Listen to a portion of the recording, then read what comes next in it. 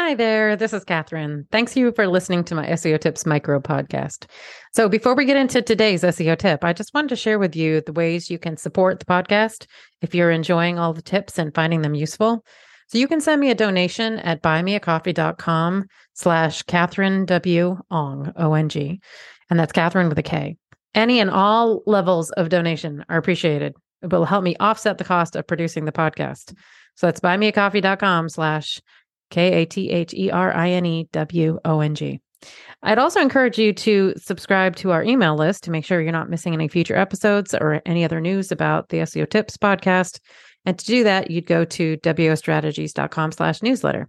Okay, on with today's tip. Today, we're going to highlight a few stats that are focused on how important it is to be mobile friendly. Hello, thanks for listening to SEO Tips today. So I wanted to share some great insights on how in the US our increasing mobile usage, and this data is actually from App Annie. And the highlights from the reports are that we collectively here in the US spent 4.2 hours on our phones in 2020. That is a 20% year-over-year increase. And this increase is the greatest in the Gen X or baby boomer dynamic.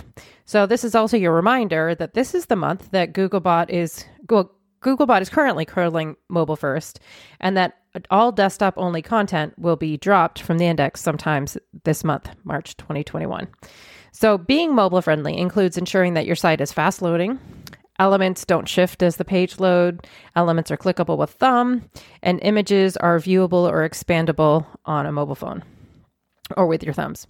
I also check to make sure that my clients have navigation that's crawlable with JS turned off with their responsive websites, because this is a common issue that I see. Now, to check to see if any of your pages are not rendered to show well on a mobile device, you can use Screaming Frog. You can turn on the rendering JavaScript mode. It's under the Spider configuration tab. And then you can turn on rendered screenshots, and you can actually see screenshots of what every page looks like on a mobile device. You can also view mobile usability errors in Google Search Console. So that's your tip for today. Make sure that your site is fully mobile friendly. Thanks for listening. Come back tomorrow for another SEO tip.